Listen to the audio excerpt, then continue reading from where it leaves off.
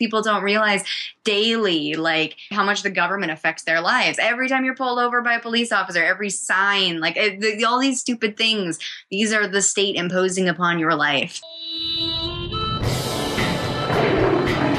Welcome to the Lions of Liberty podcast. Here is your host, your guide, your shining beacon of liberty, Marc Clair. Welcome back, my Liberty Lab Rats, to Lions of Liberty, your home for great conversations about the ideas of liberty. And we've got another great one coming for you here today in this, the 227th episode of this program. And if you're playing the home game, that means you can find today's show notes featuring links to everything we discuss in the show over at lionsofliberty.com/227. Today's show is sponsored by another great libertarian podcast, We Are Libertarians. If you're a fan of this program, I guarantee you're going to love what Chris Spangle and all the other guys and gals over at We Are Libertarians are doing. Check them out at wearelibertarians.com. And before we get into today's interview, I want to give you guys a heads up about a special offer that you'll hear at the end of the program about how you can hear a little bonus audio from today's interview. After the program, I'll let you know exactly how you can get access to about a 10-minute or so conversation that we had after the interview with today's guest. And it was a pretty interesting one, and it takes very, very little effort on your part to get access to that audio. So be sure to tune in to the end of the show to find out just how to get it. My guest today has been around the liberty movement for literally her entire life. She's been directly involved in libertarian politics, having worked for the campaigns of former libertarian presidential candidate Michael Badnarik in 2004, first person I ever voted for as a libertarian, as well as the presidential primary campaign of Ron Paul in 2008. She was also the vice chair of the Libertarian Party of New Hampshire from 2006 to 2008. Her writing can currently be found at the Libertarian Republic. She's actually making her second appearance on the program. She is, of course, Miss Avens O'Brien. Avens, are you ready to roar? Roar. That was my best roar for you. That was good. It was a roar. It was officially a roar. It was like Simba from The Lion King. Roar. Now, Avens, you actually, I don't know how you bucked the system here. Somehow you already got on the show before getting the official Marc Clair interview treatment, but we did have you on a few, maybe the other month to talk about the libertarian candidates in one of our Libertarians in Living Rooms Drinking Liquor episodes. So I'll, of course, link to that in the show notes for today's show. So go back and check that out to learn a little bit more about Avens, but we're going to learn even more about you today. So we already discussed how you kind of grew up as a libertarian and were raised in a libertarian family. So we'll just kind of start right there. What's that like? Because not that many people actually grow up in a libertarian household. Most people have to kind of find it on their own, or, you know, I've kind of worked on my dad, turning him a little bit more libertarian. So what is it like to kind of come at it from the other way, to be raised in an already libertarian environment where these ideas are actually just normal in your household? Well, I guess I'm not entirely sure what it would be like to be raised the other way.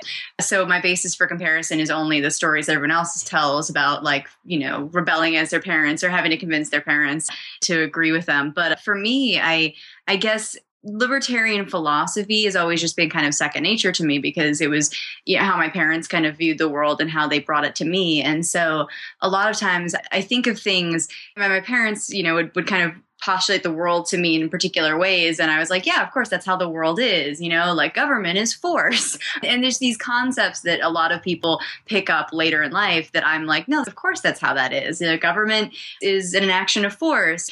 And, you know, law is basically putting a gun to someone's head. And these are just things that aren't, you know, crazy rhetoric that, you know, I picked up from reading Rothbard. They're literally just the, you know, the things that I kind of took for granted as a kid. I think that, I mean, my parents were homeschoolers. They were into peaceful parenting, you know, non-aggression towards your kids, you know, and all of that made me very aware of, you know, my body belonging to me and the products of my labor belonging to me, and who I am is very, I don't know, I've never understood the concept that government has any kind of right over me in that capacity. So as I've grown up into a world where, you know, there clearly is there's government and there's the way that some people look at the world in terms of what government should intervene in and what it should have a say over, whether it's what you put in your body or what you take out of your body or, how much money of yours it takes. These are all things that I kind of had to learn growing up into the world, not recognizing them as facts from birth. Sure. And most people seem to think that the realm of government is literally everything. There's no problem, no issue out there that we can find some way to write a law to fix this. Surely we can gather a group of politicians in a room and have them work it out for us. But when did you actually realize that that's actually not, that method that people use of thinking and how it conflicts with the way you were raised? When did you realize that the way you were raised was kind of different from the way probably most of the kids you interacted with were raised? Now maybe that's not the case. Maybe your parents had you with, similar types of families that maybe held some similar beliefs. So maybe even in that circle, you had a little bit more exposure to different ideas. But I imagine at some point you realized that most of the world certainly was not raised the way you were. Yeah. I was raised, I feel sometimes like my parents were really doing a bit of a social experiment with us because my parents were, just for record, both my parents were born like right after World War II. So like I have like Vietnam era parents, even though I was born in the late 80s. And so just late culture. 80s. Oh my God. Right. I know. I was born in 87. So, but culturally, my parents were of the kind of the New Age era. So as a result, my parents worked on the 72 Hospers campaign. They were both in kind of the hippie movement of New Age religions. And so I was raised pagan. And then on top of that, my parents were very involved in objectivism and libertarianism. And, they knew Murray Rothbard. And so there was this kind of these two things, libertarianism, and then homeschooling, and then paganism. It's like the Age of Aquarius meets Ayn Rand. It's like seriously I honestly sometimes I think that my parents were just like, we were guinea pigs, and they were like, all right, we're going to raise them in homeschooling. We're going to raise them pagan. We're going to give them weird names like Ragnar and Avens. And my brother was named out of Atlas Shrugged. And then we're just going to... That's kind of badass. It is. Name. And, he owns it. My brother Ragnar he's very Ragnar. Like, not necessarily the character in the book, but he is, he's very much himself. But I don't know, he owns the name. Like you meet Ragnar and you're like, yeah, you're a Ragnar. You could be nothing else. I've never seen a picture of your brother, but to me, he looks like a giant muscular guy with long hair and like a hammer. I don't know. That's how I picture a Ragnar looking. It's funny. He does have long hair, but he actually has dark hair. Most people kind of picture like your typical blonde Viking. But yeah, my brother has dark hair.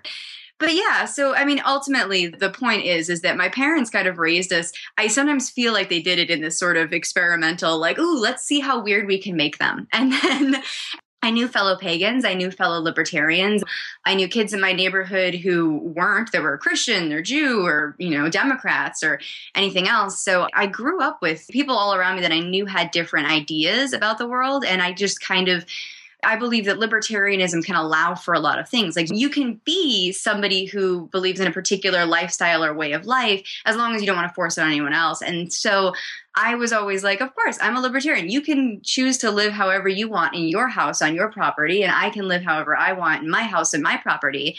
And there's no problem there. And it was interesting when I kind of discovered, I don't know entirely when it kind of hit me, but there was kind of this moment in which I realized that other people didn't think that you could do whatever you wanted on your own property or in your own life. And that was like, wait, what? But I'm not hurting anyone else. But it has been interesting to kind of, I think when I was 14 was the first time that someone gave me the idea. They said, healthcare is a right. And I was like, what? And I actually to kind of experience that, a lot of libertarians experience this idea of not taking the state for granted and thinking, oh, no, liberty is the greatest. And for me to kind of see how people, I'm trying to think of the way to phrase it. I hadn't actually articulated this idea in my head before saying it out loud. Well, now's the time. You're on the spot. But the point was, it was the first time that idea had ever been presented to me. The idea that healthcare is a right. I actually had to explore it, because I try to be intellectually integritous. So I was like, wait, let me study that idea and let me look up theories on this idea. And I tried to see if there was a way to fit it into libertarian philosophy, but just as a thought exercise, not because I, desired to one way or another, but because I was like, I'm presented with a new idea and I must try to apply the non-aggression principle and everything and see if this can work. And I ultimately concluded it didn't, but I appreciate that my parents raised me in such a way that when people presented me with an idea, I was like, okay, I need to take first principles. I need to take this idea and compare. And I think that a lot of people would do beautifully if they would actually try that. Like if they would just discover what it is they believe and then not react to things like, no, I don't like that because it doesn't fit in my structure, but actually look and compare it to the whatever structure or moral structure they have, and then really kind of isolate it, compare, and then decide if it can or cannot fit in their worldview. So it's kind of an amazing thing that you even had that thought process at that age, because honestly, I don't know, if someone told me healthcare was a right at the age of 12 or 13 or what have you, I'd probably think, yeah, of course it is. Without thinking deeply, because I didn't have really deeply held political ideas at that point. I didn't have a philosophy behind anything. Just hearing that phrase, healthcare is a right, you kind of think, well, yeah, people should get healthcare. That's correct. That's the right thing. Of course it is. Until it's only when you actually take a little bit of time to think about what the word right means. Right. And it's actually amazing that you as a 14-year-old actually went through that process. I mean, I'm sure you probably attribute that to your upbringing and just the fact that you had an inquisitive mind, and that when you heard something that seemed strange to you, you didn't just go, no, that's stupid. You actually looked into it and tried to maybe challenge some assumptions that you already held. Well, and I think that's a big thing I see kind of in libertarians that drives me nuts, is that a lot of libertarians come into libertarian philosophy, and there's a lot of contrarianism within libertarianism, and that's come on. I've never seen this phenomenon of which you speak. And what's funny is I noticed it even in my own parents. You know, my parents were rebelling against a particular lifestyle and assumptions about the world in the time period that they were raised in, and every once in a while I saw something in my parents' philosophy that wasn't like, hey, take first principle and work from there. It was like more contrarian. And my parents they each had their own kind of philosophical bents within libertarianism. Like my mother was always more of the anarchist. She always refers to herself as an anarcho-syndicalist. And my dad was always more of the objectivist. And so God, you got the full spectrum going. Seriously. But that's the thing but I could see my parents sometimes like rebelling against each other or rebelling against what they were raised with. And so there's a lot of contrarianism. And I mean, they both figured themselves out, and, you know, it's all well and good. I'm not going to, debate their philosophy all day long. But at the end of the day, I see a lot of contrarianism in other libertarians where they jump to like oppose something just because, like liberals asserted that and I don't like liberals. And so I don't like that idea. And it's like, what, could you just take a step back, take the idea, isolate it, and think about it, and again, apply first principles and see what's up. But I see a lot of libertarians sometimes kind of bristle at a concept if they think the concept is coming from the Democrats or the liberals or the conservatives, and not actually assess it by its own merit. And that drives me nuts. It's something I call the libertarian or the anarchist synapse. It's a knee-jerk response to anything that some people feel is objectionable to their beliefs, even if the actual specific statement or what have you might not be. Like, you can't post a Martin Luther King quote in libertarian circles without someone having to be like, that guy was a communist, right? It's like, okay, all right, what? I'm not talking about the guy's entire world view. I'm trying to show you this one quote, and maybe we can have a discussion about that quote and why I agree with it or why you disagree with it. Instead, there's the synapse, no, he's a progressive. He's terrible. You can't listen to anything he says. I noticed that a lot because when Muhammad Ali died, great example. Someone posted something about he was an incredible spokesperson against the draft, right? That was amazing. And then he also happened to have communist sympathies, and he was also, he was very involved with Black Panthers and things like that. And, he's a complicated man. So was Martin Luther King. So was Thomas Jefferson. So was Ayn Rand. Ayn Rand actually believed that smoking was good. Like, what the fuck? I look at this and I'm like, of course, we are flawed human beings. These were flawed human beings. Some people pick up stupid ideas and they can't let go of them, or they don't to me, it's like, we need to not worship people, but we should also a lot of times people look through history and they start tearing down heroes because of something bad they did or something they supported in the time or whatever. And it's like, you gotta isolate, you gotta just be able to say, okay, here was some good, here was some bad. And hey, I love that Jefferson quote. Yes, he owned slaves and that really, really sucks. But guess what? Here's an amazing quote that showed that he was witness to some truth. And let's take that and enjoy that. And same with Muhammad Ali. I mean, him talking about how he doesn't owe the government his labor is amazing. Rock that quote. Every libertarian should pick that up and carry it off. I don't know. That's my perspective on that.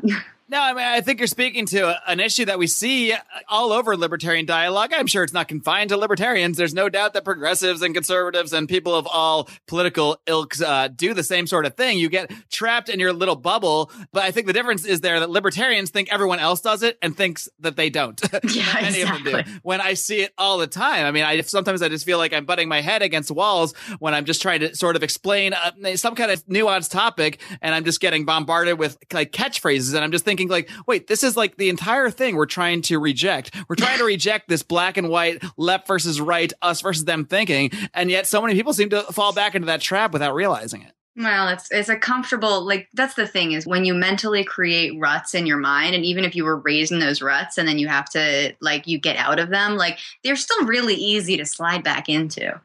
Very much so. So, Avens, why don't we talk a little bit about like how you made the transformation from libertarianism as just sort of the way you were raised and a thought process to actual political activism. You did become involved with the New Hampshire Libertarian Party, as well as a couple of presidential campaigns. Like I mentioned, Michael Badnarik, the first libertarian I ever voted for in my life. And at that point, I only voted for him because I knew I hated Bush. I knew I hate to admit this, when I was 20 years old in 2000, my very first vote, I voted for George W. Bush. I didn't know any better.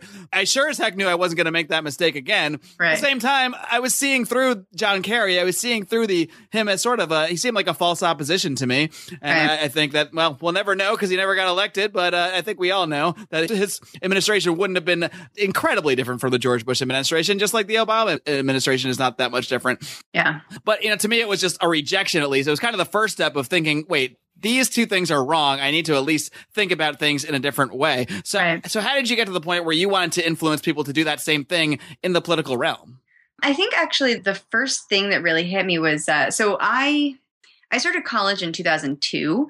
And if you do the math on that, I was 14. It feels really weird to say that because then people think I'm bragging about that. But the fact is homeschooling, started college at 14.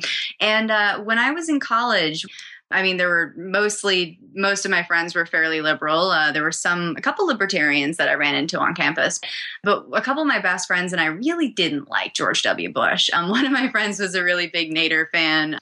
And we would just get into conversations about the Bush administration and their policies. And, it was after 9/11.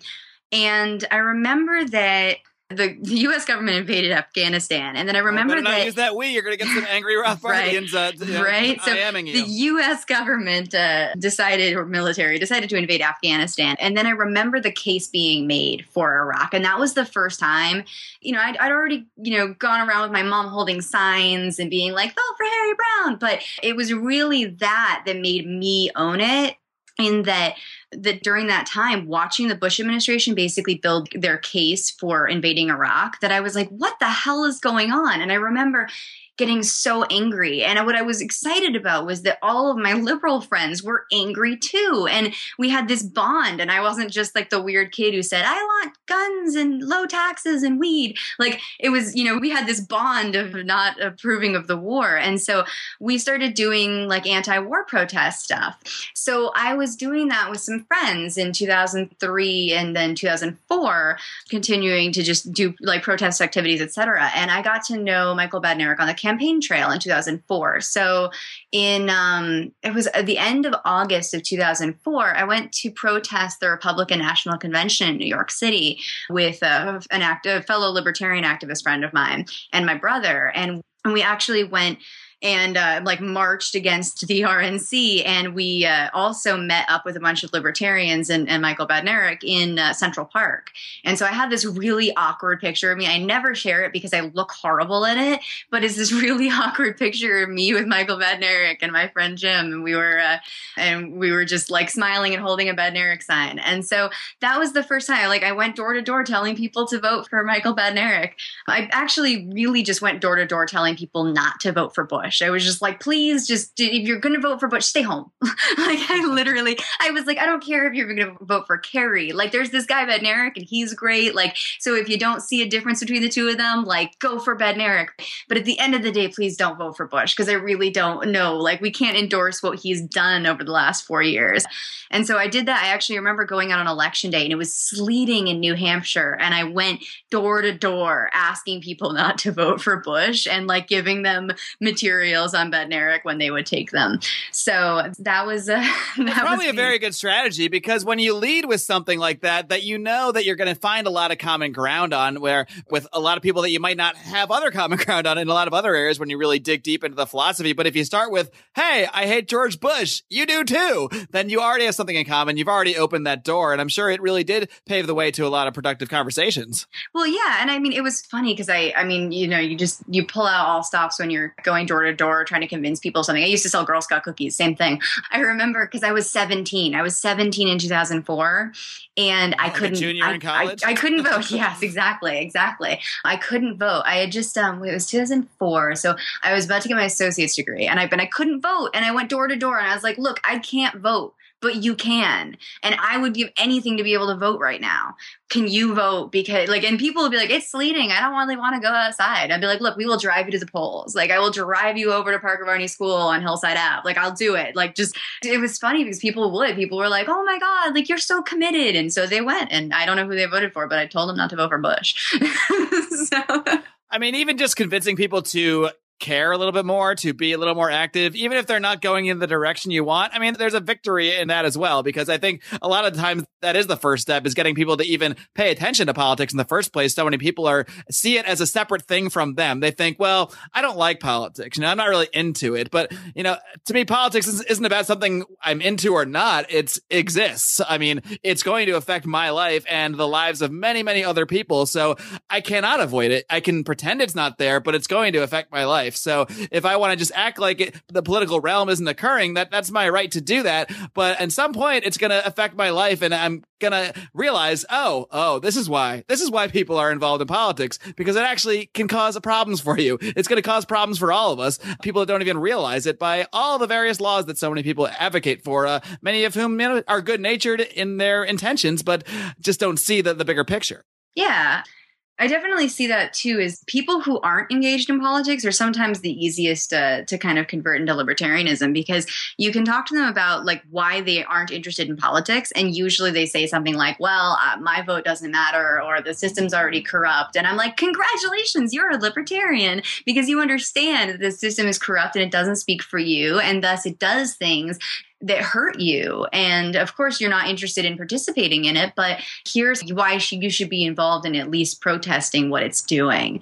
And so I've actually found a lot of ins. I like guys that hit on me at bars sometimes, and I'll just kind of oh yeah, I'm really interested in politics. And I'll just wait for the guy who says no, I hate politics. And I'm like, oh, why do you hate politics? And as soon as they pull say up a chair, buddy. Well, it's so funny because I'll just sit there and be drinking and someone will say to me, I don't like politics. I'm not interested in it at all. And I'm like, why not? And as soon as they say that it's because, the system doesn't work for them, or it's just it's corrupt, or it's whatever, or their vote doesn't matter because they live in California. I'm like, yeah. So let's talk about why that's a thing. And then you talk about the news, and suddenly someone has a political opinion, even though they said they didn't like politics. And suddenly you're having a conversation about how, burn the system down, and ta-da, libertarians. It's amazing how many supposedly apolitical people I see that just can magically come out with a gun control rant after something happens, or some other event occurs in the world. Suddenly they've got a very strong opinion on it, but then they'll go back to,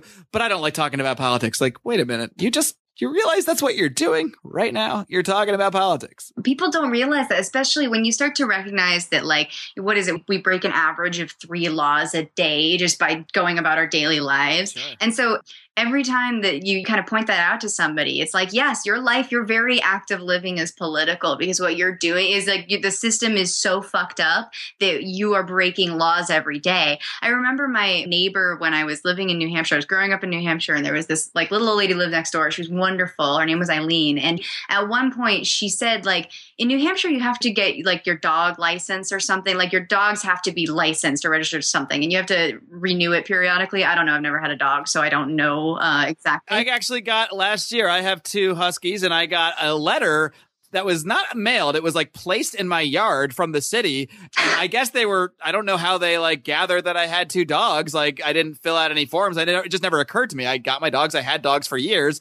And suddenly when we're living in this particular house, I get this letter that says, we're aware you have 2 dogs in this residence and you need to fill out this paperwork and send us this money. And I did it because I don't want my dogs to be taken away or something. But it made me think, like, what is there some kind of task force going around Los Angeles, like peering into people's houses, seeing if they have dogs? I mean, it really just hit me like how ridiculous some of this stuff is. Did they get it from your vet's records? Probably. Who knows? I mean, that seems like it would be a violation of like dog HIPAA or whatever. I mean, well, I shouldn't know what my dog's medical conditions are. But that was the thing, is that I remember that Eileen like got this message from the city that said she had to renew her dog's license or whatever, and she just didn't feel like paying it. And I remember her like coming over to my house and like, you know, sitting there eating some cheese and drinking some wine with my mother and just being like, what are they going to do? Take me to doggy prison if I don't register my dog?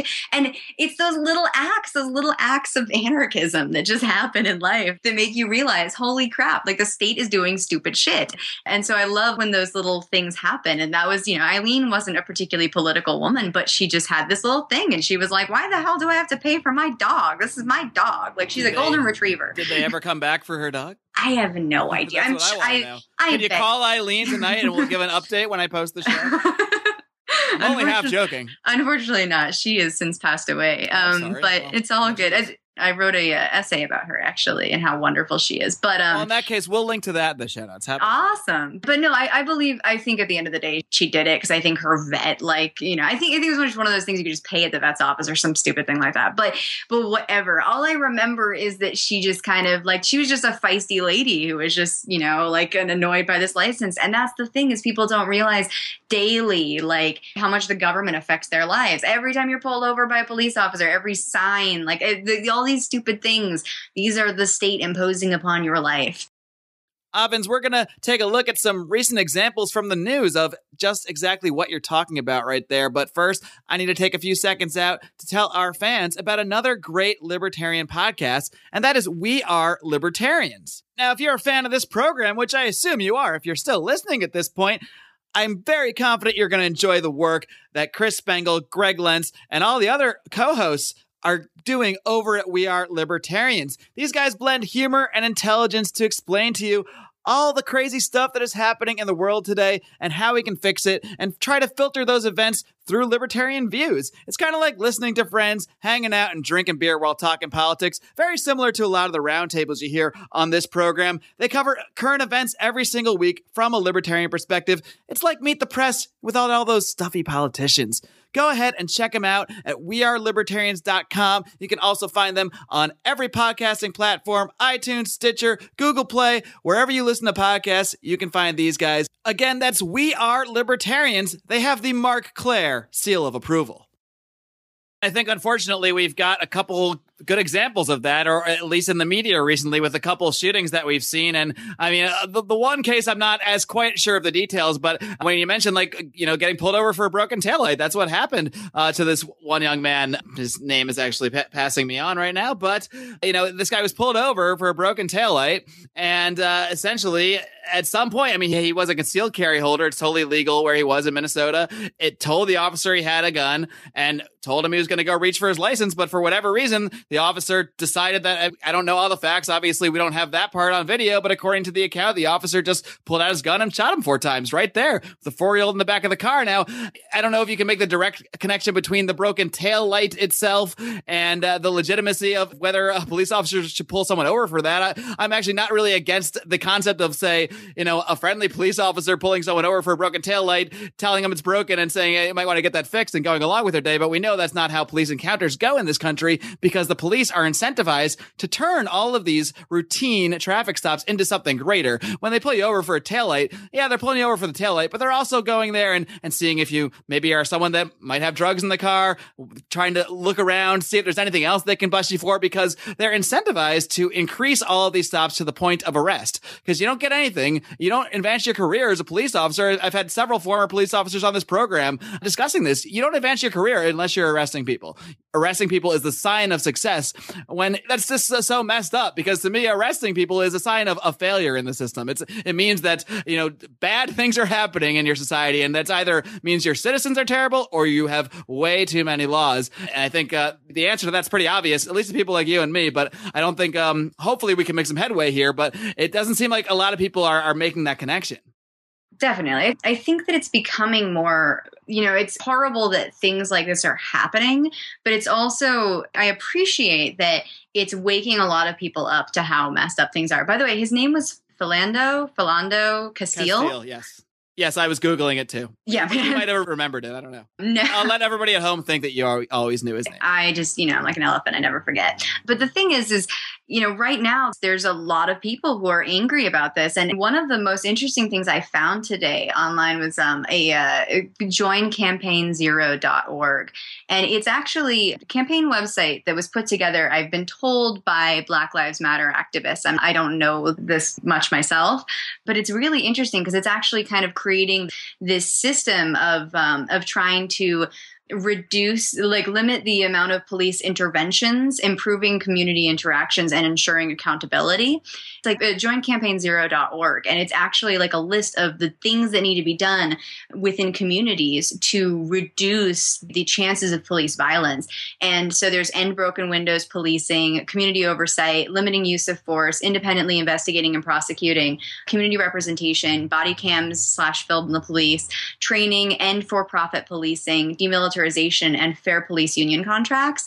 And I've just been exploring their website a little bit today, but I literally signed up. I was like, how can I help? And they're like, contact your representatives. And it's not even talking about, federal. It's literally saying contact your local state congressman. So I totally put in my info and was like, I want to know, because once upon a time, police officers were somebody you'd go to for help, but I lost my dog, or I can't find my mommy. And now police officers are terrifying. And, once upon a time, it was it'd be nice if someone could, stop you and go, hey, guy, just so you know, your taillight's out. In fact, my taillight is currently out. Uh-oh. And a nice person who was driving on the highway by me. I hope there's no LA police officers listening right now, because they're going to be looking for you. Seriously. But I went off on an on-ramp, and so the person that had been behind me pulled up next to me, and he honked, and I rolled down my window, and he said, hey, just so you know, your taillight's out. And I was like, thanks so much. I'm going to go get that fixed. Especially because I know that if I don't, not only is I'm going to have an interaction with a cop, which could be bad, and I don't really want that, but also that cop is going to give me a fix-it ticket. And in this state, it's going to be $35 or $50 or something like that. And that's just, it's so stupid, because then if I don't send it in within 2 weeks, they try to fine me $1,000. It's ridiculous. And then you got to go to court, and all of a sudden you're in the system, and maybe someone like you can pay the $50 and, take a day off work and go to court if you have to. But, for the poorest people in our society, who are all too often the actual targets of a lot of this stuff due to profiling, I mean, it's black and white a lot of the times, that we know that the fact that the police do profile certain races, they do profile certain types of people, a more beat down car, a more run down car. That kind of person is going to have actually difficulty paying that $50 sometimes. They're not going to be able to take off work to go to court. And then they get sucked into that system, and it really just puts them in the cycle where they can never get out of it. Because if you can't afford the first fine, you sure as hell can't afford the $1,000 fine, and you sure as hell can't afford to take days off work. And this is how so many people this is how so much anger gets built up. This is how a Ferguson happens. This is how, we see all these mass protests. They're not just from these shootings. They're in the larger context of what people go through in their day-to-day lives in so many communities across America. And again, it comes back to what policing has become. It's become revenue generation for cities. That's essentially what policing is. It's a way to arrest people for profit. Exactly. Did you see, by the way, I don't know if right before this, and of course when this actually airs, this will no longer be timely information, but we're letting you behind the curtain. Have you seen apparently there's protests going on in Dallas right now? Yeah. So the last thing I saw, 10 officers were shot on the last time I looked. I'm sure by this airs we'll know a lot more of the actual story, but I mean, I look at that and I'm like, holy shit. Like, I mean, I immediately, like, I don't want anyone hurt. Like, I don't want anyone hurt. And I understand, like, I've probably written and deleted 20 angry, messages or angry Facebook posts today going like, burn the system down. Right. And then I just go, no. Okay. Like, let's just breathe. But the fact is, like, I understand why people are angry, and I understand. I mean, I want to see everyone showing up and protesting. I just don't want anyone hurt in the process. But it reminded me of, do you remember, and I think it was like 2014, in Hong Kong, there was a bunch of civil disobedience and protests going on in Hong Kong, and I believe 2014. Did you remember any of that? Do you remember any of that? I do have a vague recollection. 2014 was a pretty crazy year, though. Well, so what was crazy about that, and this is something I just think of all the time, I literally read this regularly, is during that time, they did basically, it was like Occupy Love and Peace Hong Kong, and it was, they had actually published a manual of disobedience. And what they actually did in that process is they wrote out like a list of recommendations to everyone who was going to be there at their protests about how they should behave and what they should do. And one of the things that was so incredible is the manual of disobedience included how they needed to not be violent. I don't want to tone police people and say, hey, simmer down now, this horrible thing just happened and you're protesting, but, behave yourselves. But at the end of the day, rereading this list of things they were telling their protesters to do in that protest, it seriously warms my heart to read because it's so beautifully written. And I actually pulled it up if you'd like to hear a paragraph of it. Go for it. Okay. So the whole thing, I'm reading it out of context. There's actually there talks about the philosophy of civil disobedience. And then it's point number 2 says, using violence against violence will only intensify bias and fear, provide the government the excuses for suppression, and further empower the suppressors. Civil disobedience is to win over hatred with love.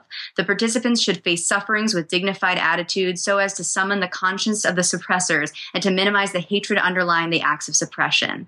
More importantly, nonviolence will win over the empathy of bystanders and expose the complete lack of legitimacy of the institutional violence applied to us by the suppressor. The self-sacrifice can arouse the awakening of the public.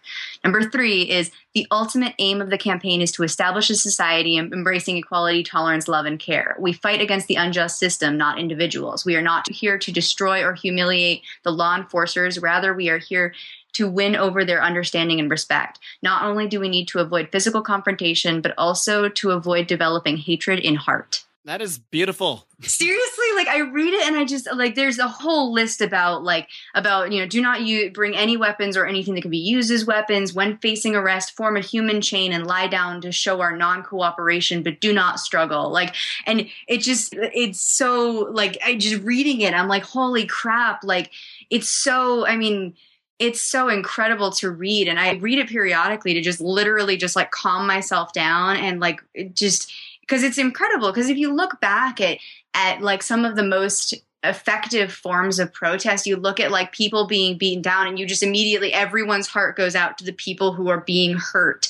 And, and the moment that someone fights back in those instances, you see people start to justify what the oppressors are doing. And so these moments, I'm not a pacifist, but sometimes I read this stuff and I think of those moments and I go, wow, there is something more powerful. And it's that awakening of the empathy of the public that's just so anyway. So sure. There's going to be understandable rage when we see these incidents plastered on the news, when we see someone who was killed, especially when at least it appears from the surface that he was of no threat to people, but in both of the recent cases that we've seen. But if the response to that is, and we have no idea what actually has gone on in Dallas, but I do see some people that kind of, I don't want to say support it, but some people do. Some anarchists out there literally do support this kind of thing. I think Absolutely. That's a very, very small minority, but some people do. And other people, many kind of tend to apologize for it. And I think we really need to take the exact opposite approach, both for practical and moral reasons. Because if you protest the violent acts with more violent acts aimed at equally arbitrary targets, and I'm sorry, but just because someone is a police officer doesn't make them responsible for anything bad that a police officer has ever done. That's just more collectivist bullshit that we need to be against. So exactly. I think that what you read there from that paragraph was, that's the kind of attitude that American protests need to take. That's the kind of attitude libertarian protesters need to take. We need to win people over with love and with compassion and with truth and justice and all of that great stuff, but not with violence. Yeah, absolutely. I mean, that's the thing is you think about it, libertarians talk about the fact that, the state is violence and the enforcement of law is violence. And so, enacting violence, and again, not a pacifist myself, but at the end of the day, enacting violence to win is just creates more of the same problems and also starts to legitimize the violence being used to push you back down. And at the end of the day, yes, I'll go down swinging. But at the end of the day, I also want to. You want to go down hugging. That's what you want to do. That's the thing. Yeah, no, I want to literally swing at my oppressors and grab them into a bear hug and pull them down to the ground with me. But that's the thing is it's like, I periodically think about my life and I think about the kind of life that I want to live and the kind of person that I want to be. And what I often think about is what I would want said about me at my own funeral. And I know that's really depressing and weird to think about, but I think about it a lot because at the end of the day, I have no control over it. I will be dead and there will be a bunch of people talking about me after I'm dead. And what will they say about me? And I can't control it. I can't tell them what they should say about me, but what I can do is live the kind of life that inspires them to say the things I want them to say. So I periodically think about, do I want people to remember that I was, always coming up with a witty, bitchy comment back? Or do I want people to say, no matter who was cruel to her, she was always kind? And I go, I want people to say that about me. And so I have to live my life in a way that causes people to say those things about me. And so, whether or not I, go down in history just remembered by my own children someday, or whether or not I go down in history remembered as a libertarian author or whatever I am, or activist or whomever, I want people when, years in the future, when I'm dead and gone, I want people to think back on me and think of particular qualities. And those qualities I want are peace and love and kindness and, and trying to fight for what I believe is right and doing so in the most open armed way possible. Well, maybe I'll just play this clip from the podcast at your funeral, and then everybody will know exactly what they're supposed to talk about you. See, there we go. Avens, I think talking about your impending death is a great way to wind down the program today. We'll certainly be talking to you a lot more in the future, but before I let you go, why don't you just give everybody the little roundabout of how they can find you on social media, how they can find your writing, and let us know what else you got going on. Feel free to plug away on anything you got coming up. Excellent. It's self-promotion time. Yeah. That's the whole point of this. She's like, when are we going to get to my promotion? Come on. Oh, I've been self-promoting all along. So you can find me on Facebook as Avens O'Brien. My name is Avens, and I know your podcast displays will show it properly spelled, but hey, look, you pronounced it correctly too, which is awesome. I do. But I'm on Facebook, I'm on Twitter, it's Avens O'Brien is always my username. And actually, so avensobrien.com leads to my writing, but actually the easiest way to find all of my internet presence, it's very stalker friendly, is just avens.me, avens.me. And so you can literally find links to everything from YouTube. I have a couple of YouTube videos. I've got my articles from the Libertarian Republic and a couple of other places, and everything from Twitter to Facebook to LinkedIn to, whatever. You can stalk me all day long on there. All right. Well, we'll link to all the ways you can stalk Avens over at the show notes for this page as well. Avens, it's been a pleasure. Good luck with everything and keep on roaring. Thank you so much. Thanks. All right, folks, I hope you enjoyed my discussion today with Miss Avens O'Brien. It's really interesting to hear from someone who was raised as a libertarian, because most people I know were definitely not raised as a libertarian. Many people were raised in a Democrat household, a Republican household, and kind of had to slowly find our way towards these ideas. So it's really interesting to hear the perspective of someone who has literally been immersed in this movement from the womb. And speaking of the womb, Avens and I ended up having an impromptu sort of conversation about the subject of abortion, something that she has written on extensively and something she's currently writing a few other articles on. And I found it really interesting, and we just happened to still be recording. So Avens agreed to let me use that audio for my purposes. And in this case, my purposes are to try to give you guys a little bit of an incentive. Now, as you guys know, as listeners of this program, I'm always asking you to go over to iTunes, go over to Stitcher, and now that we're on Google Play, head over there as well, and to leave us a 5-star rating and a great review. This is the kind of thing that really helps to boost our visibility across those platforms. So I'd like to really encourage people to do that. And usually I just ask you to do it as a favor, but today I'm going to ask you to do it in exchange for access to this bonus audio, this conversation that I had about abortion with Avens O'Brien. Now, here's what you got to do. I highly recommend iTunes because that is the most used platform. I know that's how a lot of you guys do listen to the show. So if you can go over to iTunes and leave us a review, leave us a 5-star rating, and take a screenshot of that and email that to me. You can email it to Marc, M-A-R-C, at lionsofliberty.com. You can also post it over in our private Facebook group, the Lions of Liberty Forum. You type that into your little search bar on Facebook, type Lions of Liberty Forum. We also link to that in the show notes for this program at lionsofliberty.com/227. You go over and post that over in the forum or email it to me, whatever way you can get it to me to prove that you left us a 5-star rating and a review, and I will shoot you back a link to that conversation. Now, if you're one of the great fans of ours who has already gone ahead and left us a review on iTunes, you can do something else and you can go leave us a review on a different platform. You can leave us a review on Stitcher Radio. You can leave us a review at Google Play. But at the end of the day, if you do leave us a review somewhere on any platform and send me a screenshot, I will get you my 10-minute or so conversation that I had with Avens O'Brien. Again, email Marc, M-A-R-C, at lionsofliberty.com or post it over in the Lions of Liberty Forum, our private Facebook group that I encourage you all to join and come join in this conversation about the ideas of liberty with us. That conversation, of course, continues this coming Friday with my colleague John Odermatt and his Felony Friday, his weekly look at the broken criminal justice system. And then next week, we'll have some more fun for you. On Monday, I'm talking to Robin Kerner. He's been on this show several times, founder of the Blue Republican Movement, and he's going to be on the program to talk about his new book, If You Can Keep It, which seeks to help libertarians better communicate their ideas to the public. Something I think we can all use a little help with. And until next time, folks, live long and live free.